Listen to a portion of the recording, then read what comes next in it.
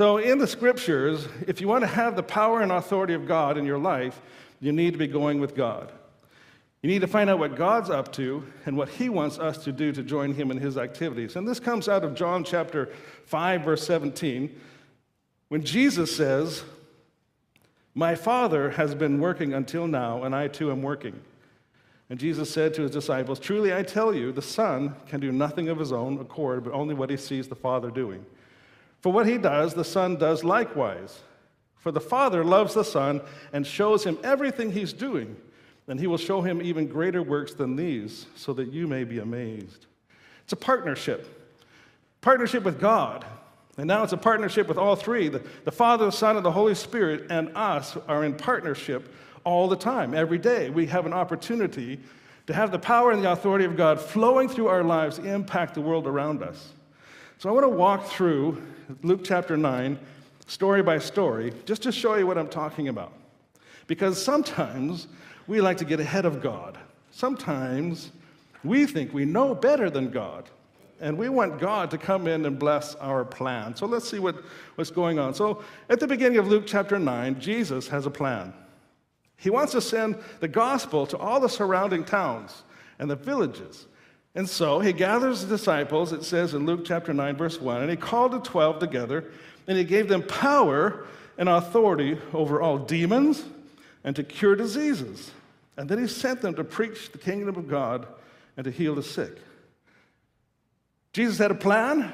He empowered the disciples, and he sent them out. And in verse 10, it says they came back, and they returned, and they told him all that they had done. Like, they were amazed. This is the first time they went out in the power and authority of God.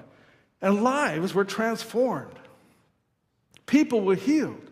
They got their families back, their jobs back, their lives back, because the power of God was manifested through their life. So in verse 10, it says, as they were talking, a crowd started to gather. And not just a small crowd. I guess there was a bit of a newscast. Look what's going on with these disciples. People are being healed. Demons are coming out of people. They're being set free. And so crowds started to gather. 5,000 men, it says. So you can add another 5,000 women or more, plus kids. We're talking about 12,000 people. And the disciples, of course, they're no fools. They've been around. They're businessmen. They can see that there's trouble here because Jesus is waxing eloquently about the kingdom of God. And so they come up with a plan. Jesus, they say, in verse 12. As the day began to wear away, Jesus, we have a plan. You see, there's a ton of people here, and we don't have enough 2-for-1 pizza coupons to feed them. We don't have any access to the local restaurants. We better just start sending people away and send them home. It's for their own good. And, by all accounts, it's a pretty good plan. You can't just have people sit there and starve. And so Jesus says, guys, you've reached consensus. You've done your research. You've got agreement here. Let's go with your plan and send everyone away. Well, he doesn't say that. What he says, he turns to them in verse 13, he says, you give them something to eat. And they said, Jesus, maybe you don't understand. We've actually done due diligence here. We've scoured the crowds, and we found this kid. He's got a few loaves of bread and some fishes, and that's it. We didn't even bring food for ourselves. And Jesus basically says, sit down. Don't hurt yourself, because let me show you what I have planned. He decided at this moment, in fact, this one miracle is the only miracle apart from the resurrection that is recorded in all 4 Gospels. It so impressed them.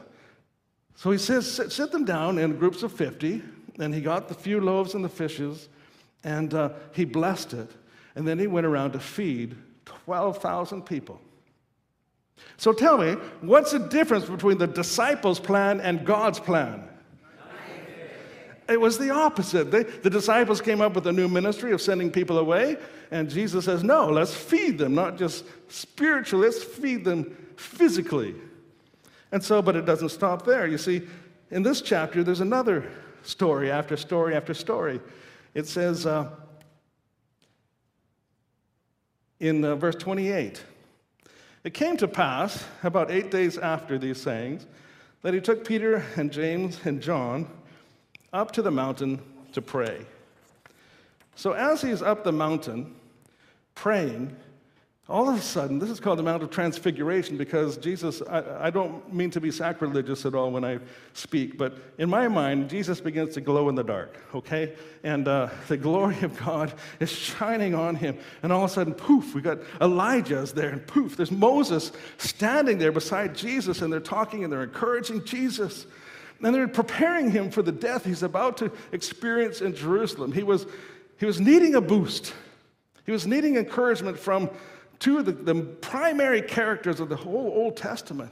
These two guys did amazing things. In fact, all the New Testament references go way back to what Moses and Elijah did as the two most powerful, significant characters, and they're there with Jesus. And what are the disciples doing? If you know the story, they're schnoozing. So it must have been kind of in the evening. They climbed up a mountain after all. They're kind of worn out.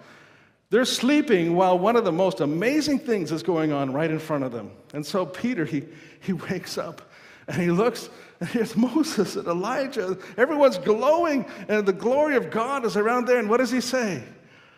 Jesus, I have a plan. You see, we can make some shelters here, some tabernacles, and we can have one for Moses and one for Elijah and one for you. And we could have seminars. We could have a church camp. We could have a retreat center.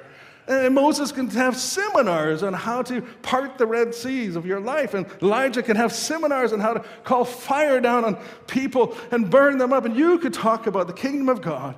And all of a sudden, I don't know if you catch the significance of what's about to happen, but God himself, God the Father, takes time out of his busy day to rebuke Peter personally. I think I would just die. I mean, if God... He basically, I have to be careful on how I phrase this, but he says, in his essence, the Blackaby translation is, Peter, there's Moses here. There's Elijah here. There's the Son of God here. Why are you speaking? The words that God says are, this is my beloved Son. Hear him. Where was Jesus going? He was going back down the mountain to Jerusalem to die. He didn't need to be stuck up on a mountain leading seminars at a retreat center. So tell me, how different was Peter's plan than God's plan?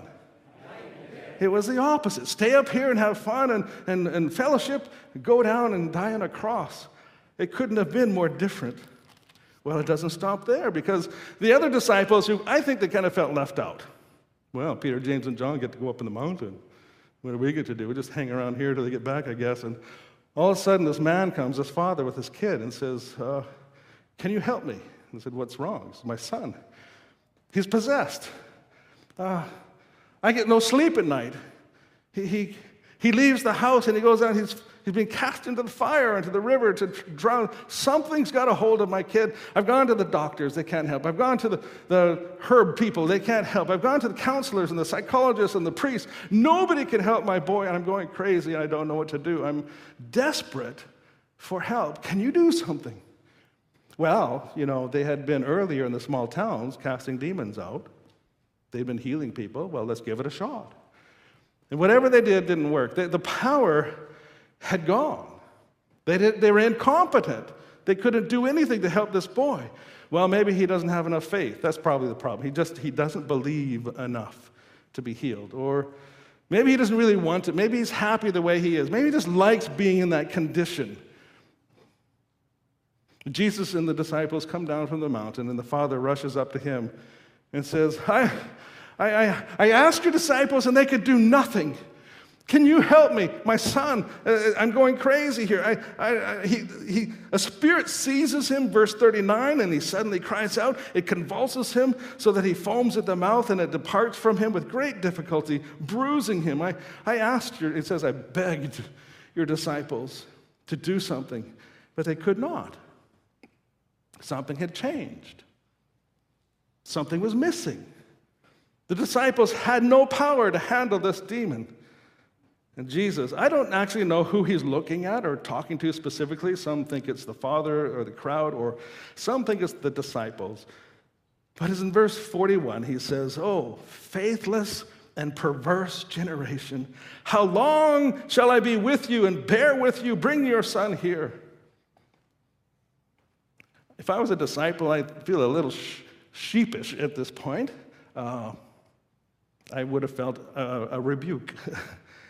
So it says, as the son was coming, the demon threw him down, convulsed him, and Jesus rebuked the unclean spirit, healed the child, and gave him back to his father. Wow. So what was the difference between the disciples' power and Jesus' power? Right?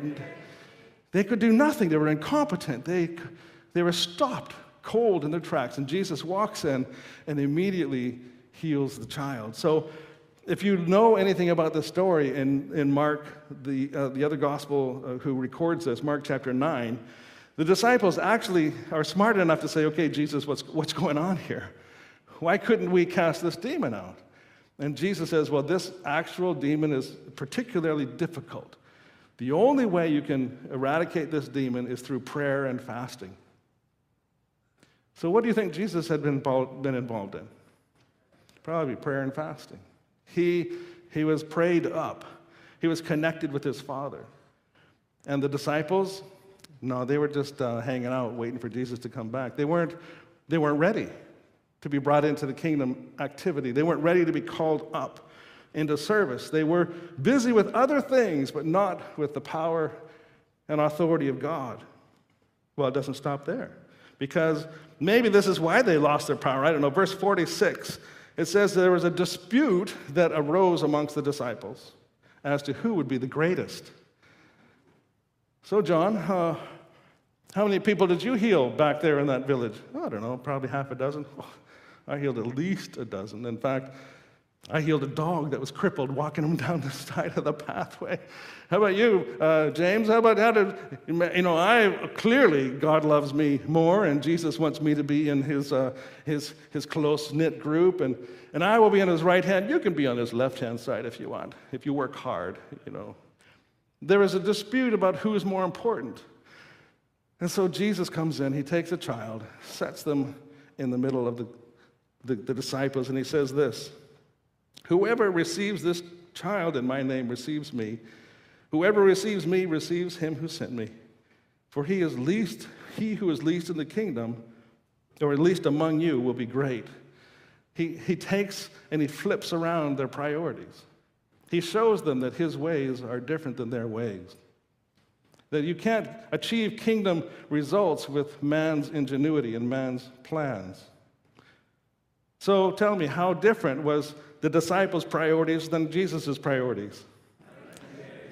Okay, it's a bit of a pattern here. You're seeing the pattern. Every time something happens and the disciples encounter a difficult situation, they come up with some kind of a plan that happens to be the opposite of what God. Well, it doesn't stop there, because John, he decides, well, he's going to get bonus points with Jesus as a disciple.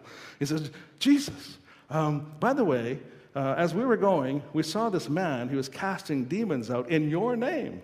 Don't worry, though, we took care of it. We forbid him from doing that because he doesn't walk with us. He didn't go to the right school. He's got a strange accent. His culture is a little bit different. He's the wrong gender. He's got the wrong denomination. Whatever the thing is, he hasn't been sacrificing like we have. He hasn't been paying the price like we have. So just thought you should know that. We've taken care of it. Appreciate it." And Jesus looks at him and says, in verse 50, "Do not forbid him, for he who is not against us is on our side." Okay, can they get anything right? I mean, this entire chapter so far, they're messing up one after another time. So in terms of John and his strategy, how close was that to Jesus's? It was like, there's something going on in this chapter. And I'd ask you to read it over again later. But it actually gets scarier than that. You see, in Isaiah 55, verse 8 and 9, God is saying through Isaiah, your ways are not my ways. Your thoughts are not my thoughts. As high as the heavens are from the earth, that's how distant your best thinking is from mine. You can't even begin to imagine what I want to do. That's why I'm God. This is a loose translation, paraphrase. In Ephesians 3:20, Jesus kind of reinforces this. He says, Paul writes, Christ is able to do what? Exceedingly, abundantly, beyond what we can think or imagine. So, our best, we've got some pretty smart people here. I can see a few people that look intelligent out there. Studied, credentialed, degrees, work hard, high in the IQ scale. But let me just say, the combined best thinking of all of us still falls short of what God wants to do. So how do you know what's going on? Well, there's just one more story here because this is the scariest one. Verse 51, Jesus takes his disciples into Samaria, and he's wanting to stop at a Samaritan village for the evening. So he sends James and John, and they have a nickname. What's the nickname? Do you remember what it is? Sons of Thunder. And maybe this is why, I don't know, but what I can picture is James and John going to the Samaritan village, and they're saying as they go under their breath, why is he sending us to a Samaritan village? We don't get along. Samaritans and the Jews are enemies. We don't even talk. We walk on the other side of the street when we see a Samaritan coming. What are we doing in this village? And I have a feeling that when they went up to the first house, the Samaritan opens the door, looks at them, looks amazed, slams the door in their face. Get off my property. Who do you think you are? Goes to the next house. Maybe it's a little worse. Maybe they get off my, who do you? And they spit at them, and James and John's going, I knew this was going to happen. This was a bad idea. What was Jesus thinking? They come back to Jesus and says, Jesus, we've got a plan. Now just hear us out. I mean, it sounds a little unorthodox, but we've got a plan. So, like in business, you have to pay a price in order to sacrifice a little in order to gain more later. Well, you see, there's 19 or 20 villages around here, and if we call fire down on this village and burn them up into like crispy critters, then when we go to the next village, would you like to hear about Jesus? Because you see the smoke rising in the distance? That's what happens when you say no. Yes, yes, yes, of course, come to my house. Can I feed you something? You can save 19 villages by sacrificing this one. It's a great, business strategy. And what does Jesus say?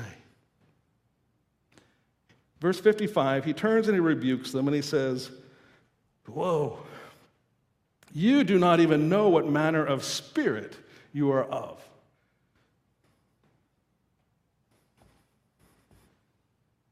You think sometimes we're out of our mind? He's basically saying to the disciples, you're out of your mind. Have you not learned anything? He says, the Son of Man did not come to destroy men's lives, but to save them. And he went to another village. I wanted to call a little bit of fire down on people in the past, people that annoy me, but that's not what Christianity is about. It's about saving people, not condemning people, not criticizing people, but loving them into the kingdom. It's an interesting story because in the book of Acts, later on in Acts chapter 8, Peter and John, this is after the resurrection, and they go back into Samaria. And they were going to investigate what was going on with Philip. Philip the evangelist was in Samaria, of all places, sharing the gospel. So they decided to go investigate. And so what did Peter and John find? Brothers and sisters in Christ instead of enemies. Can you imagine? I just like to think they went to the same village that John went to before. He was about to burn them all up. And now he sees brothers and sisters in Christ. And I probably fell on his knees and said, God, thank you for not going with my plan, but with going with your plan. God, thank you for showing me that my ways are not your ways. Jeremiah 29:11 says, I know the purposes or the plans that I have for you, says the Lord. Purposes of peace and not of evil, to give you a future and a hope. Now here's the key. Like if we want to know what's on the heart and mind of God, Jeremiah gives us a clue. Chapter 29, verse 12. You will call on me. And that's why we have prayer meetings. That's why we bow on our knees and we go before God to say, God, I don't know what to do. I need your help. What do you have in mind to do in this situation? Because I'm at a loss. We will call on him and we will go and pray to him. And he says, I will listen. So then we have God's attention. We're going to call and pray. We have his attention. And then in verse 13 it says, and you will seek me and find me when you search for me with all of your heart. I will be found by you, says the Lord. Just throwing a quick prayer up to God isn't quite as effective as you might think.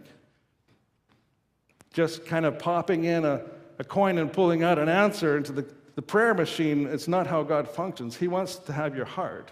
He wants to have all of you. It says that if we will find him if we seek him with all of our heart. When you pray and call out to God, can you say that you're calling on him with all of your heart? Or is it just, hey, God, I'm going to have a rough day today. Can you bless me a little bit? And yeah, I got to go. Sorry, I'll catch up with you later, God. Is that kind of all of your heart prayer? Is that separate yourself and find a quiet place and fall on your knees and open up the scriptures and read a little bit and say, God, show me what's going on. Should I stay in this job anymore? Father, should I move my family to this other place? Father, should I marry this person that you brought into my life? God, I don't want to mess up. God, I don't want to ruin the rest of my days. Show me your plans. So that's what our elders are doing in the church. Every month there's a prayer time that they gather together. They're praying that God would show us his plans, his ways. How are we going to reach our neighbors? How do we reach our community? How do we bless this city? How do we challenge and encourage all the other churches, all the other members of the team in the kingdom in our area? How do we reach the world? Well, not with our plans. They don't do much. In fact, we could be fighting against God when we implement our plans if we're not careful. We won't have the power and authority of God by accomplishing our plans. In fact, God is not glorified by blessing our plans. God is glorified through our obedience to his plans. Then we will see the power and the authority of God manifesting itself through you and through me in reaching lives and changing souls for eternity and seeing marriages come back together and kids getting back on track and families coming together because the power and the authority of God is flowing through this congregation to make a difference.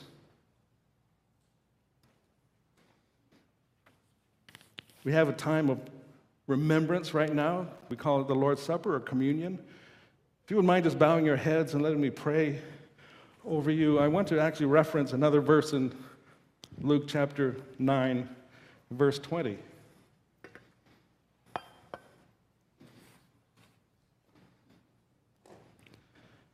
Jesus turns to Peter in verse 20. He says, "Who do you say that I am?" Peter says, Christ, the Son of God.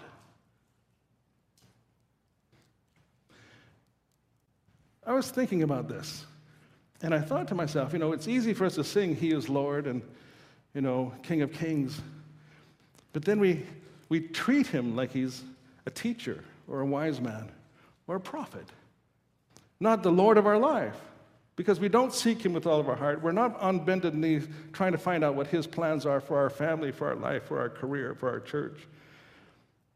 We need to return to proving that He is our Lord, the Christ of God, our Savior, the King of Kings. Not just a good teacher, not just a wise man, not just a prophet that everyone else seems to think He is, but Lord. And then we can be about finding His plans for our life. Let's pray. Father God, You sent Your Son as a sacrifice. He went up on that mountain, was encouraged by Elijah and Moses, but He knew He had a job to do. He had a task ahead. He had a world to save through His sacrifice. And we celebrate that obedience to Your will today through communion. We recognize the body, the blood broken for us on that cross. That was Your plan. It wasn't Jesus's plan, he would have given it up in the Garden of Gethsemane, but he says, not my will or not my plans, but yours be done. Father, may our church continually say that, not just here in this building, but around our kitchen table. When we rise up in the morning and when we go to sleep at night, may your plans be done, Father, in my life and in my family. Guide us into your presence even now as we honor you through remembrance of the sacrifice of your Son. I pray this in his name. Amen. Would you take the bread, or I'd say this rice wafer,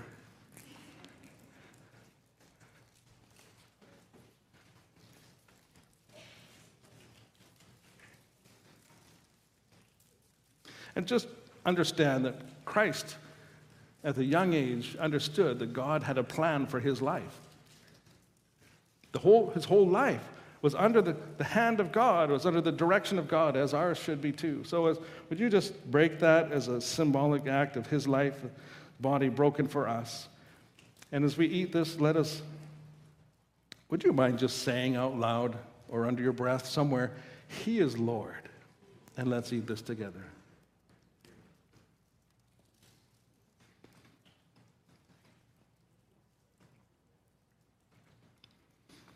If you're finding that your plans are just not working out, that you've met failure after failure, and you're realizing maybe today that it's like night and day when you turn your life fully over into the hands of God for his will, his guidance, his power, his protection, his authority. You want to see God's power and authority manifested through your life. It's time to let him actually be in charge, to trust him. Would you take the cup?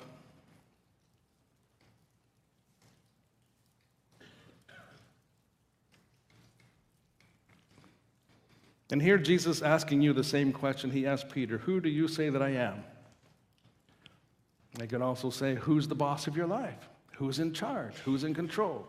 Who has the authority to give you direction? And if it's Jesus, would you drink this together with all the rest of us, as he is the one we've come here to serve today?